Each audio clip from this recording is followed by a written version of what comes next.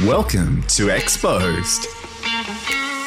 Real people, real stories, uncensored. You'll hear it all, as well as secrets from your host, Samantha X. Jay, welcome. Thank you. It's lovely to have you here. I feel like I'm with my teacher, so I'm going to be on my best behaviour. And I know that you've coached me, so I'm going to try and implement some of those coaching tools. You coach the Waratahs, bosses at KPMG, Fiji Rugby Sevens, Formula One, CEOs around Australia and me. You deal with people at the top of their game. Why do they need a coach? Everybody needs a coach to see their blind spots. So, the fact that we have blind spots is what makes us human. And so everybody has blind spots. Point about a blind spot is you can't see them. So you need someone who knows how to listen and how to look with you at, what it is that you can't see that you can't see. Everybody needs that. And everybody's got more potential than they think they've got. Right. So even people at the top of their game have got further they can go, maybe not professionally, maybe personally, maybe socially, maybe relationally, maybe within themselves, but everybody's got further that they can take themselves. And so we know from the field of adult development that we're continuously growing and expanding our worldview as we learn and experience, and we can no longer resolve the problems that we're creating at the level we're creating it. We have to shift stages. And so those stages aren't fixed. So everybody can keep growing. So basically super successful people have vulnerabilities just like us. Well, you see it in high performance sports people. You see it in celebrities. You see that they're excelling in one area and absolutely fucking up in the other. Yeah.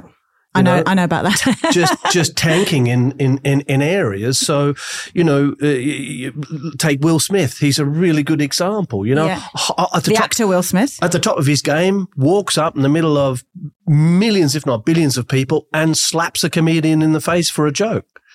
Where's that come from? What is Ego. It? Ego. Mm-hmm. From his desire to support his partner and be seen as a supportive human being, it's my imagination, drove him to correct what he saw was unacceptable.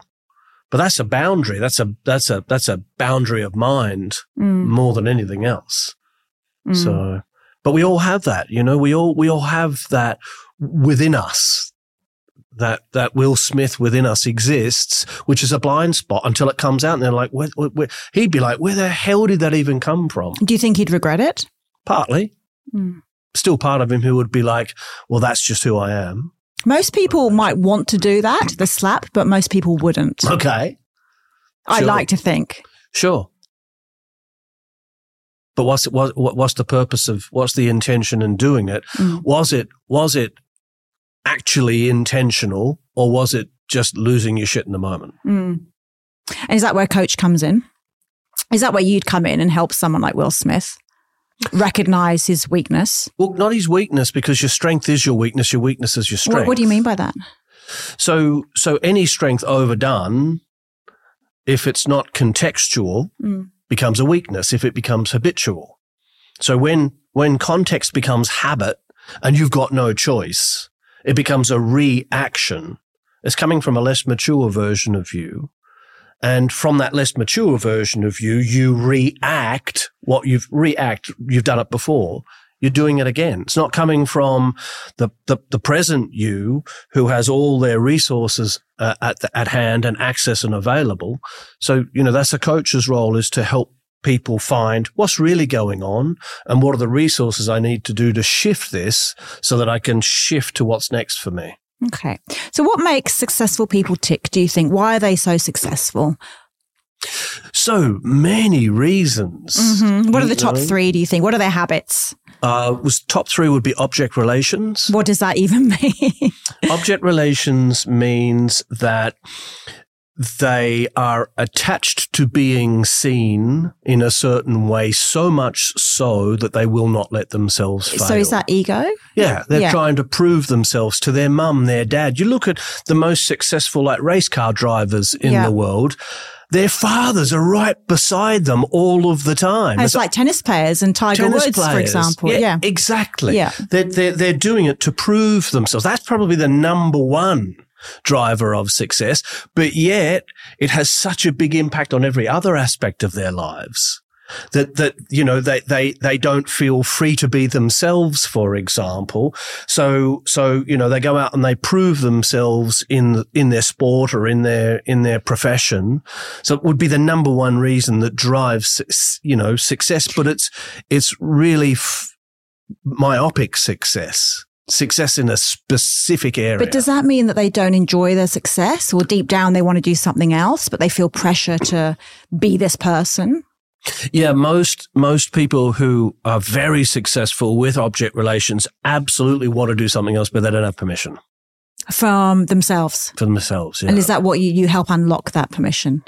Well, help them find, motivations other than the object relation of trying to prove themselves to one of their parents, or, right. It could be their boss that reminds them of their parents, so on and so forth. But trying to prove themselves is how they motivate themselves to become really successful. So helping them discover that they've got a single-minded motivation strategy, which is working in one area, but not working in other areas. So I help them understand, how motivation works. Mm-hmm. So you only need to motivate yourself if you're demotivating yourself. Yeah, I remember. Yes. I remember you saying that when we do our courses. Yeah. Otherwise, there's just movement.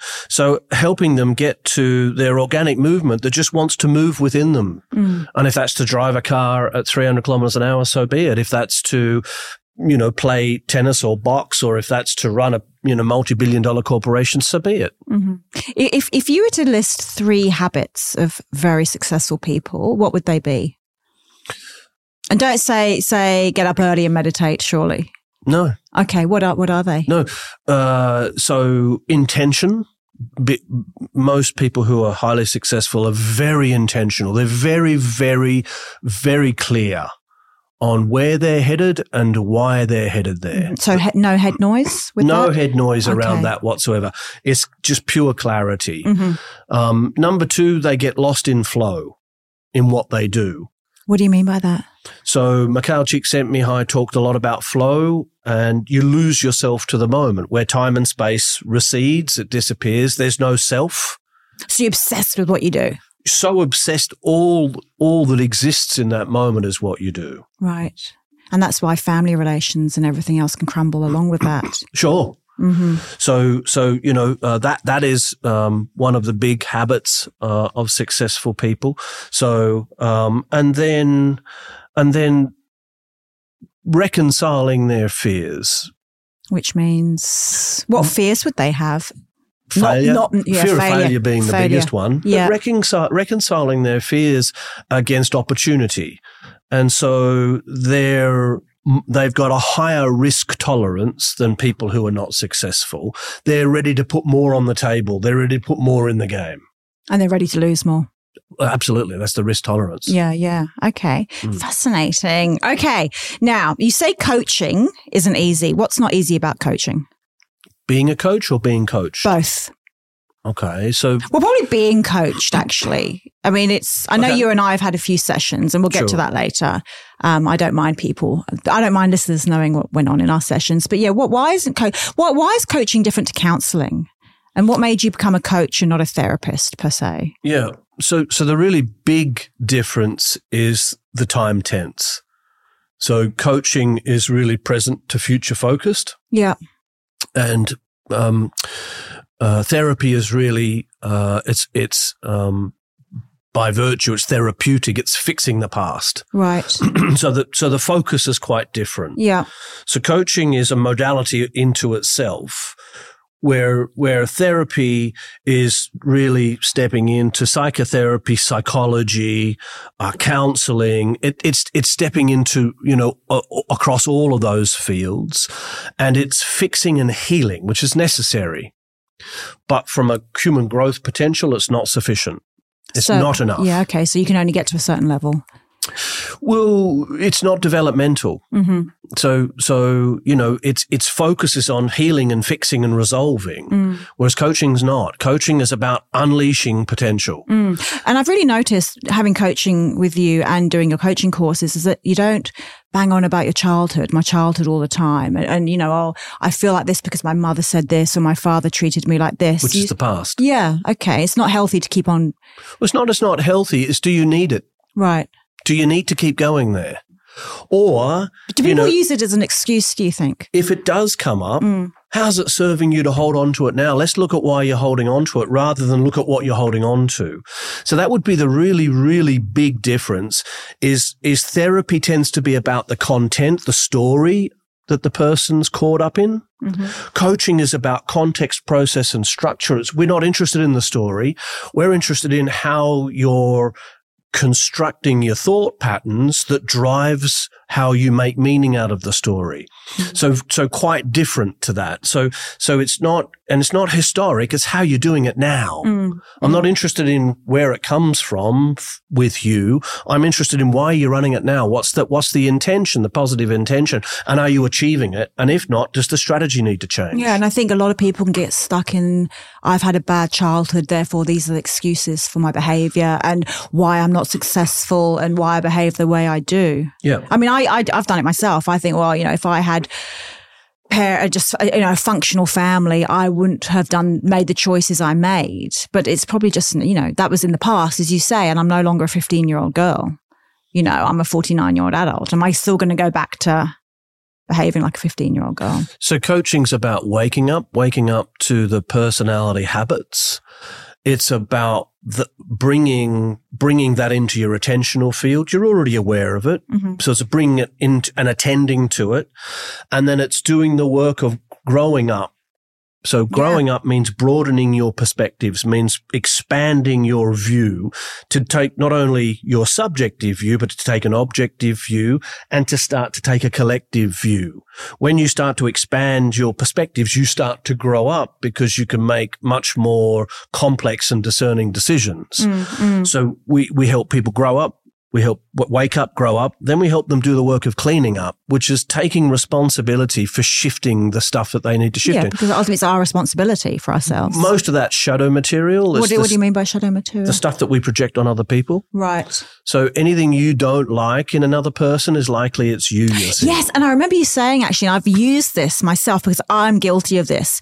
I remember you saying that someone once said to you something like, I didn't expect you to be so old. And by the way, Jay's not old. Or something, do you remember? And you said to him, for him to say that, he must have a fear of growing old. There must be a frame in there. Yeah. Okay. So sure. tell me about that. Well, projection is a psychological process that we all go through, and it's healthy. Yeah. So if we can't handle the parts of ourselves that we don't like about ourselves, then we project them on other people and then bother ourselves with them, with what we don't like about ourselves in them. For example, give an example. Well, I don't like rude people. So I was with my son, my two sons, and my wife. We were out to dinner. It was my birthday. My son worked at a French restaurant. He was a dish pig. And he gave us a lecture before we went in, and he said, right, this is my workplace. He's 15. This is my workplace. You come in here, you behave yourselves. Fair enough. I get that. You particularly pointed at me, behave yourself. No, I can't imagine why he was doing it. I've had a couple of beers by this stage. That's like a red rag to a bull. And so we're sat there, we're cracking jokes, and he's like, shh, keep it down. And we were just having a bit of fun. And a woman came up from the table behind us when she was leaving, and she interrupted our conversation. She went, excuse me. And she didn't wait for us or ask permission. She said, excuse me. She said, how aware are you that my wife has hair about as long as yours, that you shook your hair? She put her in a ponytail and it touched my daughter. Right. And my wife was like mortified, went bright red. Oh my God, I'm so sorry. I didn't know. Yeah. And then she went, we're trying to teach her manners. And then as she turned around, I went, excuse me. Oh, God. And she turned around and I Wrong said, person. how aware are you that by your own standards, you rudely interrupted our conversation without asking? Oh. And she went, oh, and walked off. My son was like, Dad, what are you doing? This is what I'm talking about. But That's a good point. There's shadow. She was being rude. She was being rude. She was telling you off for being rude. By her own standards, not by mine. Yeah. So shadow is seeing that it is through our values, our standards that we're judging what we're seeing in others. So it must come from us. Right. And so that's the material to clean up. And so that's where coaches come in. So you can point that out to someone. We can not only point it out, but ask them, do they have permission to re-own that part of themselves? Do they have permission to allow that part of themselves to exist? And they'll say no. And so then it's got no other place to go except to show up in others. Right. That must be pretty confronting for people. It can be, when you basically shove a mirror in their face. Sure. And that's why coaching can be difficult. Yeah. Because it's direct. That's what I like about it. You're always direct with me, and I really like that. It's to the point, and there's no subjectivity in it. It's objective. It's looking at objective patterns, not what I subjectively think of those patterns, but you've got to be the one who brings your subjectivity to it and goes, that's serving you. And more often it's not. Okay, so I studied NLP, which is neuro-linguistic programming. I've done it with you guys, the coaching room, and I've done it twice. Sure. For people listening, what is the sort of dummy version of NLP and why is it so great? Because it really is. And when I came out and said publicly that I'd done NLP, I had a flurry of people wanting to be coached by me because they were so fascinated by NLP. What is it? Well, it doesn't actually exist. So it is an approach to psychology. So it's a process. Yeah. And it's a near concept model. NLP stands for neuro-linguistic programming. Neuro is your neurology. Linguistics is how you language your experience and how that is grounded in your neurology and how that operates and becomes habitual, therefore programs, neuro-linguistic programs, programming. And so it's a communication model. In simple terms, it's the study of subjectivity. It's the study of how you think, feel, that drives what you say and what you do. Yeah. So it's the beliefs, the values, the identity structures, the thinking patterns, the cognitive biases, how all of that runs and forms your view and filters in and out reality for you. Okay. So let's say someone comes to you and said, I'm really depressed. I'm lonely. I feel that nothing goes right for me. Blah, blah, blah. What would be the NLP version? What would you say as an NLP coach? Well, first, I'd ask nothing. Nothing goes right for you. Absolutely nothing. And then I'd say most things. And I could go, okay, so when you say most things, what do you mean? Let's get clear. I've got no friends. I'm single. You got no friends? Right. So you break it down. We have to. Yeah. Because otherwise it's just gross generalizations. Yeah. And people believe that, don't they? Well, that's the global thinking structure that's driving their experience. It's not the content of I have actually got no friends, but it's the processing of the global view that I have no friends, even though where are you going this evening or I'm going out with a friend? Right. Okay. Let's say someone says, I feel really overweight. I want to lose 10 kilos in 6 months. Great. What stops you? Okay. Well, my mind. What about your mind stops you? I guess I'm lazy. Okay.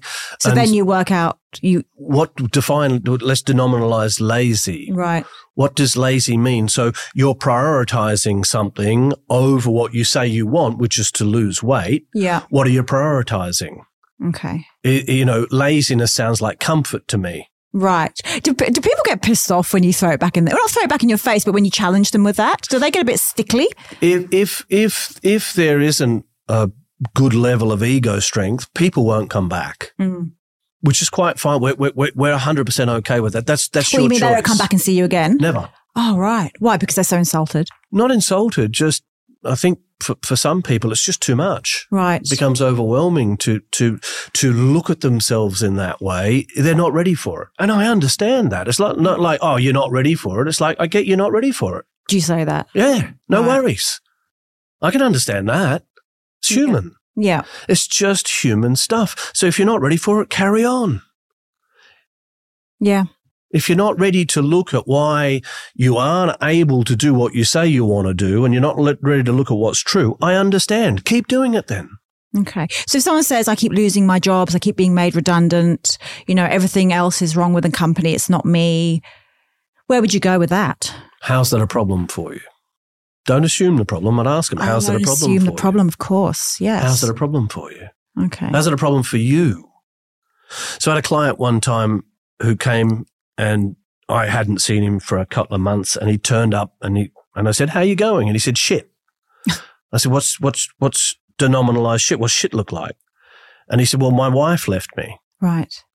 And I said, when you say left literally emptied the house and left me, emptied the bank account. Goodbye, Bob. Did a goodie. I'm not coming back. Yeah. And I said, okay, how's that a problem for you? And was it? And he said, how do you think it's a fucking problem for me, Jay? And I said, well, I'm not going to assume. Did you say it like that? Yeah, I'm not going to assume the problem, hence I'm asking Bob, how's it a problem? He said, I feel emasculated. Right. I said, say more about being emasculated. He said, my mother made me feel like that. So I said, did you marry your mother? Right. And God, what did he say then? And he went silent for about 2 minutes.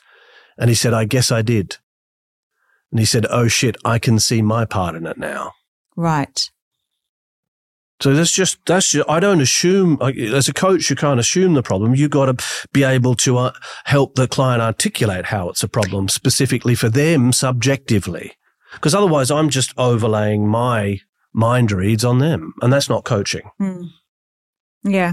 Okay. So I'm happy to talk about our sessions because I know people want to know. When I came to you, or when you were my coach, and we've had numerous sessions together, I just left sex work and I was feeling, I've been diagnosed with bipolar 2. I was on the medication, and the reality of what I'd done in the past decade really hit me, going public, announcing on national television that I was an escort, writing 2 books. And, in one hand, I felt really empowered by doing it and strong and courageous. And I know it's helped so many people in their stories. But, because I've talked to you about this, deep down, I felt inherently guilty and ashamed of my behavior and actions. And it was quite unbearable. Can you talk me through your take on shame, particularly when it comes to, sex work and our society that loves to stigmatize sex work? Well, it's shadow material. What does that mean? Exactly? So, I don't know a human being that doesn't have sexual drive and sexual needs. Not a single one. And so to reject that within yourself, to reject that desire, that, and as a human, it's at the bottom of the physiological needs, sex. To reject that within yourself is to turn it into shadow material so that you're just going to piss yourself off with everybody else who seems to have permission to be liberal. Right. So we become very fixated on pulling down and tearing down people who don't have a problem and have worked through that stuff for themselves and are happily expressing and happy to stand in the light of their decision to express themselves as a sexual being. So to repress that is to bring wrongness to that. And so, I'm not anti-religious, but religion does that. Religion is very black and white. You can, you can't. It's very rule driven and rule oriented. And a lot of that, anti-sex and particularly escorting, etc., comes from, the field of the pious, if you like. Yeah. And, that's evil. That's against God's view, et cetera, et cetera. And so we get that into our system very young, and then we start to taboo the feelings that are coming up organically within ourselves, and we start to shame. Do you think that a lot of the anger towards me or towards sex workers is about fear as well? That it's triggered something for someone? Shadow material. Right. Absolutely. Yeah. Why would they be angry about you doing it then? Yeah. Oh, it's amazing. Like I've received, not to my face, obviously, but, it's particularly with articles and columns I write, there's a lot of anger and disgust at who I am. What is that about? It's shadow projection. It's that they don't have permission to express that part of themselves. So do you think it's jealousy? Or envy? I don't think that'd have to be conscious. Right. I don't think it's conscious. I think it's largely unconscious that they haven't looked at that part of themselves and began to question it because it's too painful. When they look at it, it's like, no, that's not a part of me I want to look at. It's not a part of me I want to engage. So it's got no choice but to show up in others. Right. So their reaction to me or people like me is about themselves. Well, let's take the 60s. Yeah. Yeah, I'm going to take you all the way back to the 60s. Yeah. And in the 1960s, there was a study in America. Yeah. And you know that the 60s was the great rebellion, the great standing up and standing for things other than myself. So standing for women's rights, standing for gay rights, standing for black rights, where white people would begin to march on behalf of black people, et cetera, et cetera, et cetera. And so there was an uprising. Then during the anti-gay marches, there were people who would line the streets and be anti-gay. They'd be anti-gay. They'd be pious, like that's wrong. Right. You're going to burn in hell. Extremes, extremists. If you like, fundamentalists, right? Rather than extreme. Yeah, it's just fundamental views. But they're projecting those fundamental views, going, "You're wrong. You're going to burn in hell," etc., etc., etc. There was a study done by a group on 100 men who stood there saying, "You're evil. You're shit. You're going to burn in hell." Took them and they agreed to the study and they put straps around their penises and they played them gay movies. Stop it. I know what you're going to say. They got hard-ons. They got, and then they had just genuinely heterosexual men. They did the same test. It was 3 times the amount of hard-ons. Is that real? God. Than the heterosexual men who were comfortable with their sexuality. It was like, I'm comfortable watching this. I've got no problem with it. These people going, I'm uncomfortable with it, getting hard-ons. Hello. That doesn't surprise me. That is shadow material 101. And it's funny because men who are anti-sex work or put me down for my choices, it's like they're men. Like, I mean, escorts wouldn't exist if it wasn't for men. They're the ones going out and getting the escorts. Right, okay. But can't stand that side of themselves. Yeah. That's shadow. Now, I am not judging that. Let's be really, really clear about that. That's their right. I'm on board with that because if they don't have the psychological strength, the ego strength, if you like, to be with and allow that part of themselves, then to project it is healthy. Because if they don't have the ego strength and they hold on to it, then that's where your psyche can crack. And that's where mental health issues will generally come from, either abuse, where you couldn't handle the part of yourself that was being abused by the abuser. And maybe even in that abuse, there was a part of you who was on board with it as well as not on board with it. Simultaneous, complex. Yeah, it's right? very complex. So then if you don't have the psychological strength to deal with that, projecting it is saving your mental health, even though it's not great for the people you're projecting it on. Sure. For you, it's healthy. So it's got a positive intention. Do you see? So I'm not saying, that's wrong. Mm. In our view, there isn't a right or wrong. Does it serve you?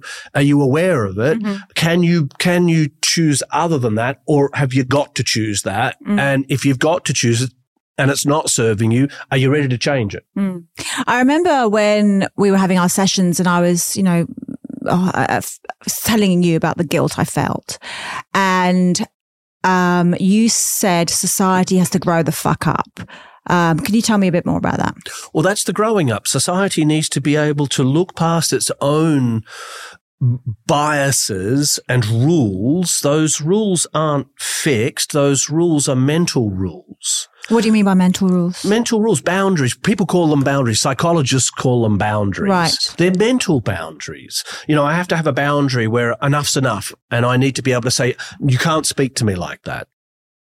That would be a boundary. Now that both serves you and holds you back because the moment someone speaks to you like that, you've got the problem. Right? Because now I'm going, you can't speak to me like that. Yet you're speaking to me like, I've got a problem now. Yeah. Whereas if you were able to say, I'm happy for you to speak like that, I'm not going to stay here and listen to it, though? Yes. I hope you're okay with and that. And that really helped me. Or I tell you what, you keep going, but I am not particularly interested in the conversation. Yes. So that is becoming more internally referent than externally referent. And you're right. And when I hear things like, oh, you know, some terrible things, which I don't really want to say here, but when I heard things like, well, you're a slut, you're a whore, or when I read them, it's you really taught me how to have sort of a steel gate around me, so I don't. It's like a mirror, so it reflects off me onto them. It's not about me. No, their reaction is not about me, and you really helped me see that. It's telling you about their taboos, not yours. But the moment that you own it, they don't get to see it. What do you mean? Well, the moment that you take it on board and you go, how rude, don't you dare talk to me like that, they've won. Right. They've gotten in. Okay. But if you're genuinely like that is utterly irrelevant. Actually, it's only relevant because I now know more about your taboos than mine. Right. I now know that you've got rules and structures in place that you can't go past. I know that's going to be a limitation for you. And I remember you saying that when someone insults you or is rude to you, you go, that's an interesting response. Well, that's an interesting thing to say. Not only an interesting thing to say, but what must be going on for you to be projecting that on me? Right.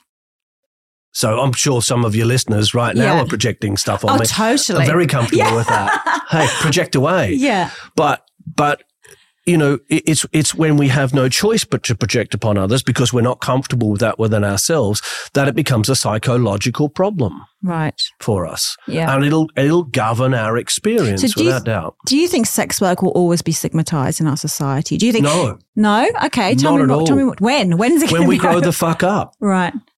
When as a society, we're able to see from a fifth person perspective, which is to reference first person, second person, third person, and fourth person perspectives, hold all of them without preferencing any of them. Okay. So for the average person listening, they wouldn't understand what that means. What does that actually mean? So first person is my view.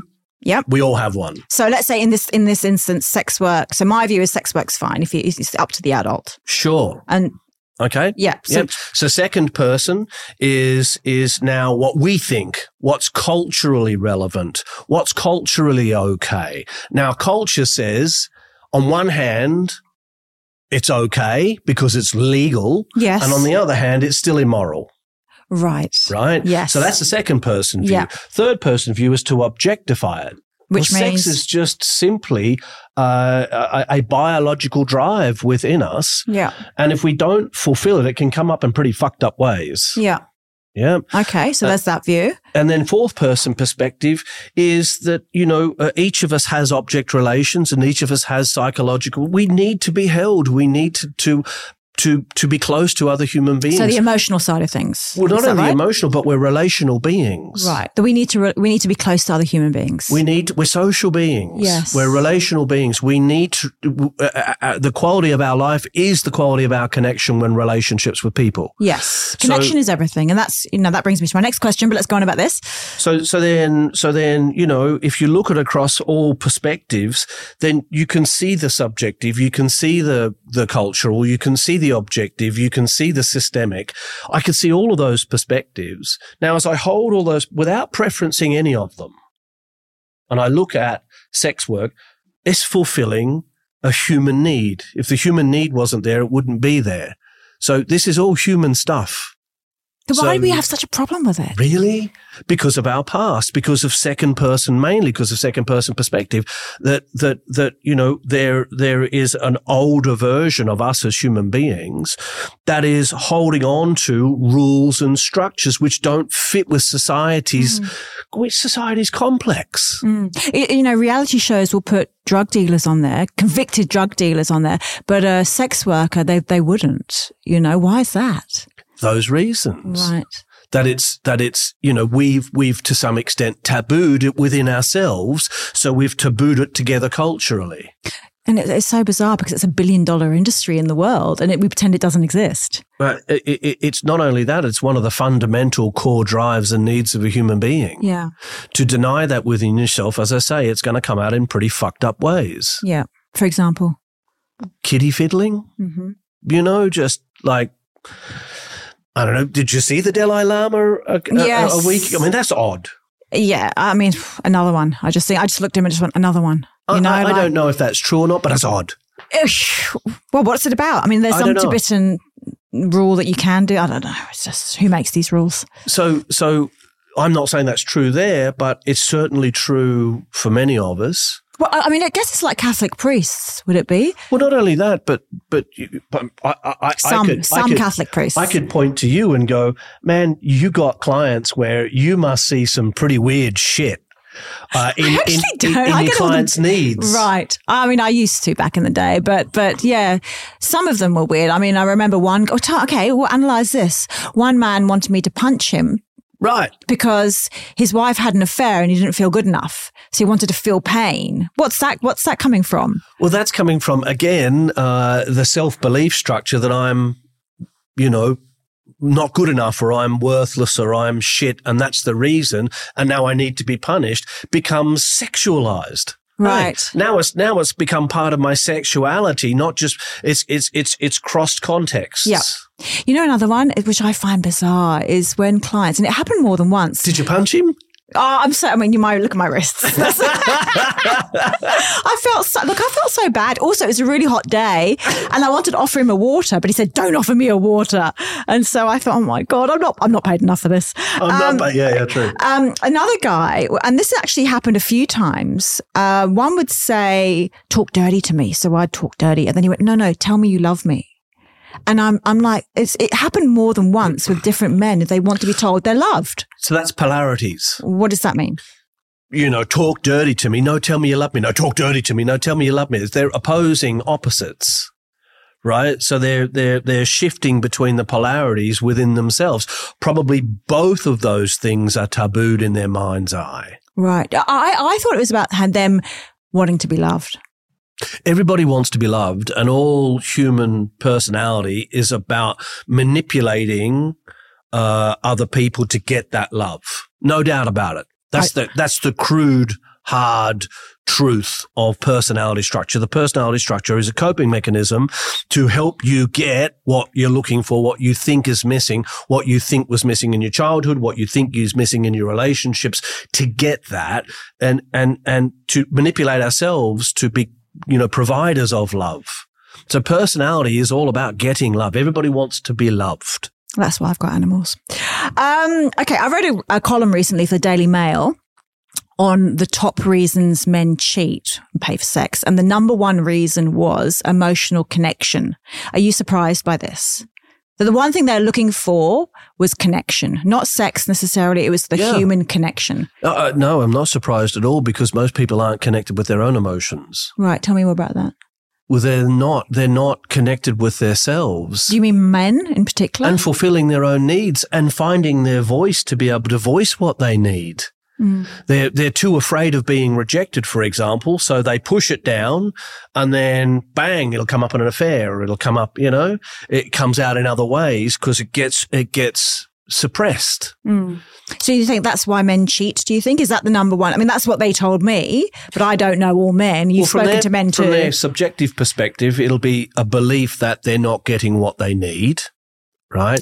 But the other side of that, the psychological side of that, particularly developmental psychology, is Abraham Maslow was really clear on this, that a person. Who's Abraham Maslow for the listeners? He was a psychiatrist and developmentalist from the 40s, 50s and 60s, probably the most, probably the original, developmentalist, after Piaget. So Piaget was probably the original development. He was studying health, what he called healthy people.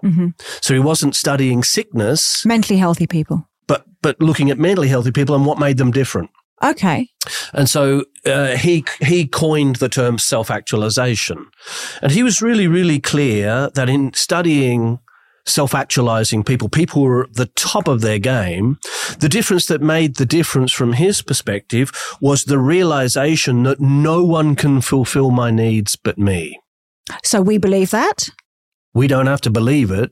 It's a human truth. Oh, it's true. No one can fulfill your needs. So what happens is we suppress something within ourselves. It comes up and then we look for other people to fulfill it.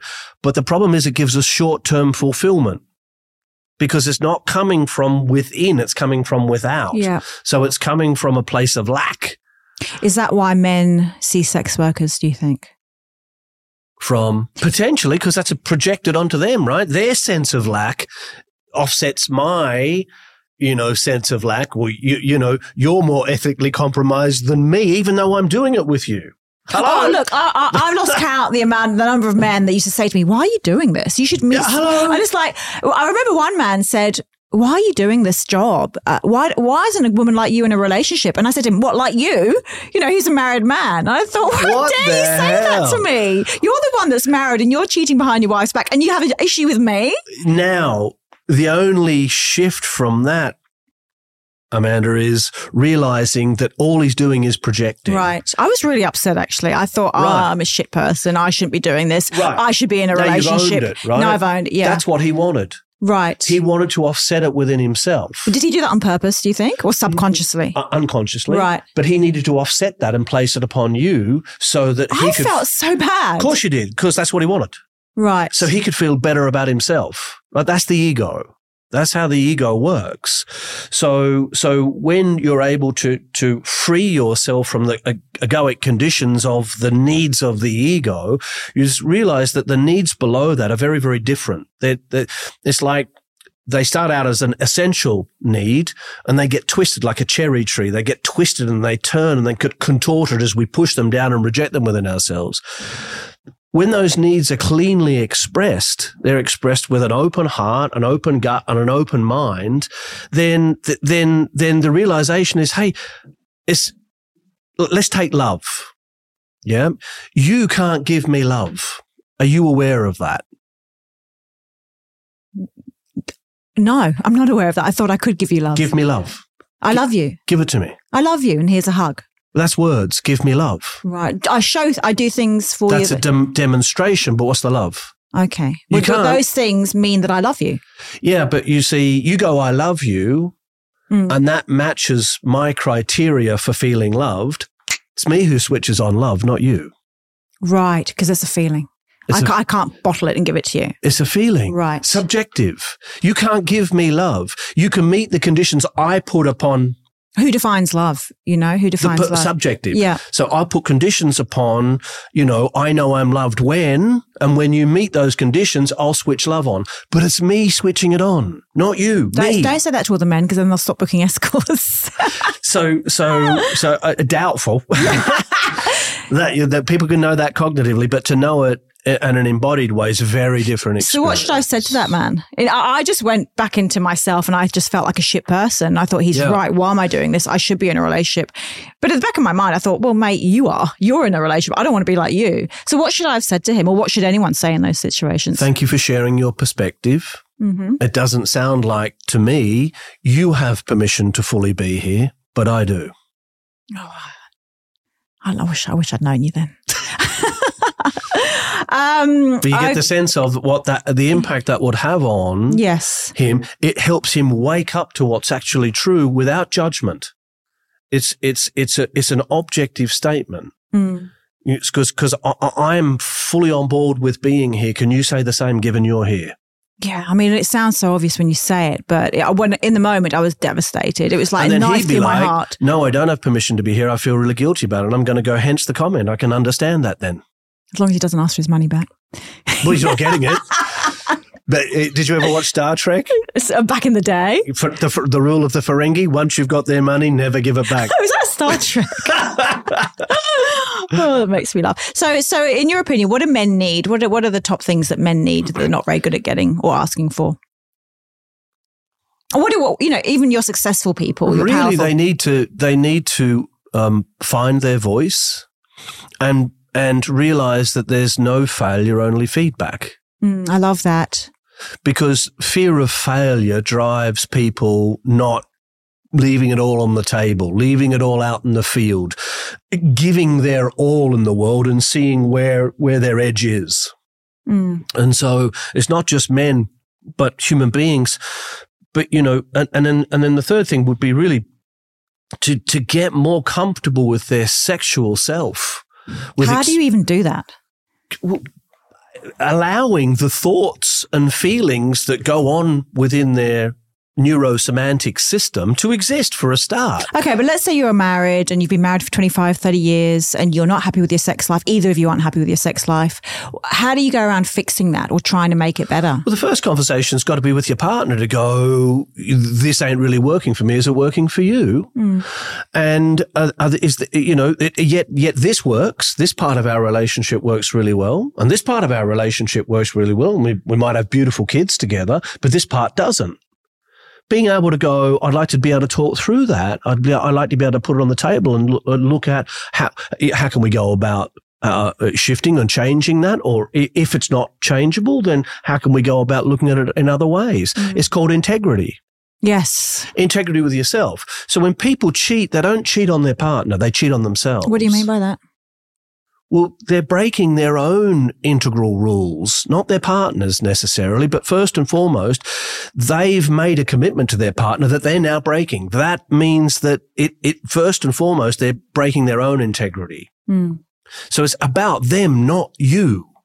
Someone cheats on you, it's about them, it's not you. Yeah. I said it's not your fault. If your husband cheats on you, it's not your fault. It's not your fault. It's about them and their lack of integrity. Because if they had integrity, they'd come and have conversation and go, hey, I'm going to go shag someone.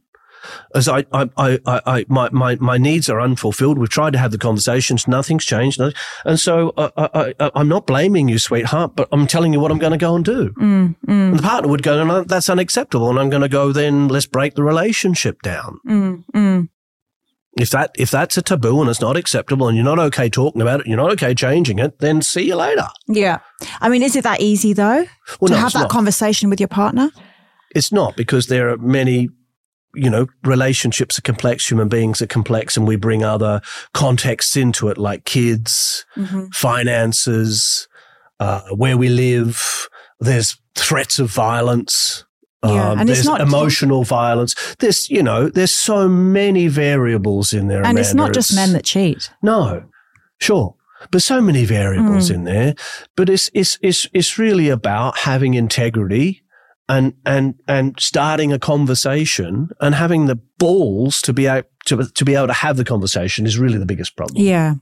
I think that's what it is. And when I heard a lot of married men say their relationships aren't happy, or they've got no sex at home, or they sleep in separate beds, the first thing I always say is, have you spoken to your wife about it? And the answer was always no. Hello? Yeah. And instead they pay thousands of dollars to see an escort, but they don't think of even talking to their wife because they're too scared. Not only thousands of dollars to see an escort, but thousands of dollars to see a bloody therapist at the same time. And to see a coach, a very good one, by the way. And just one more, anyone who's listening to this who might be struggling with various things, loneliness, mental health, what tools would you give? If you had to give a quick toolkit to someone struggling at the moment. Look, go get yourself a coach would be the best thing. I mean, go learn NLP to learn about how your subjective mind works so that you can start taking responsibility and accountability for how those thoughts work. That's the first thing, to understand where they come from, why they exist, what their positive intention is, and being able to, once you have an understanding of that, change the strategy to get more of what you want. Okay. So NLP provides a lot of kind of tools, but I'm not pro just NLP. I'm not an evangelist for NLP. Yeah. NLP is a communication model that is it's a developmental model. So learning it develops you. But there are other developmental models. There's integral theory, which I think transcends and includes NLP and provides so much more. And that's what that brings in perspectives, which we've spoken a bit about, first, second, third, fourth, fifth. And it brings in, developmental psychology, and it brings in the stages of human development. And it's really the study of how human beings grow or don't. Right. Right? So both those give an immense amount of awareness, bring things into the attentional field, give you tools and strategies to understand. Find a really good coach who's done the work themselves. A coach can only take you as far as they've gone. So, how long have they spent on their development? And what have they worked on for themselves is really important. But if you can find a coach that can see what you can't see really easily and really quickly, then they can facilitate your growth in a very, very fast manner, much faster than you could do on your own. A.H. Alma said that development on your own is about the same chance as a church mouse finding God. Okay. So find someone that you really connect with that challenges the hell out of you. Okay. Yeah, that's a good one, actually. What else? Go do some reading. Go do some reading. Integral Theory has got Ken Wilber has written 40 books. Okay. NLP has there's a bunch of really good material. I would go back to the founders, Grinder and Bandler on that one, and maybe Robert Dilts. Go read. Go.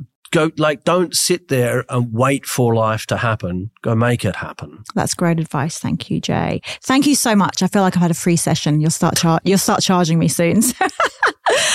If you're interested in booking Jay or signing up to one of his courses at the Coaching Room, which I really recommend because I've done 3, head to his website, thecoachingroom.com.au. Thanks for listening to this episode. I'll be back next week with another interesting guest. If you want to get in touch with me, email me at samantha@samanthax.com.au, and you can also find me on Instagram, Amanda Goff Official, to stay in touch. Thank you, Jay. That was fantastic. That was really interesting, and some interesting, fascinating feedback on sex work. So thank you. It's been a wonderful, wonderful time together. Thanks. Thanks for listening to Exposed. If you enjoyed this episode, there's plenty more to come. Episodes are released fortnightly, and hit follow so you don't miss out. And for more goodness from your host, visit the show notes.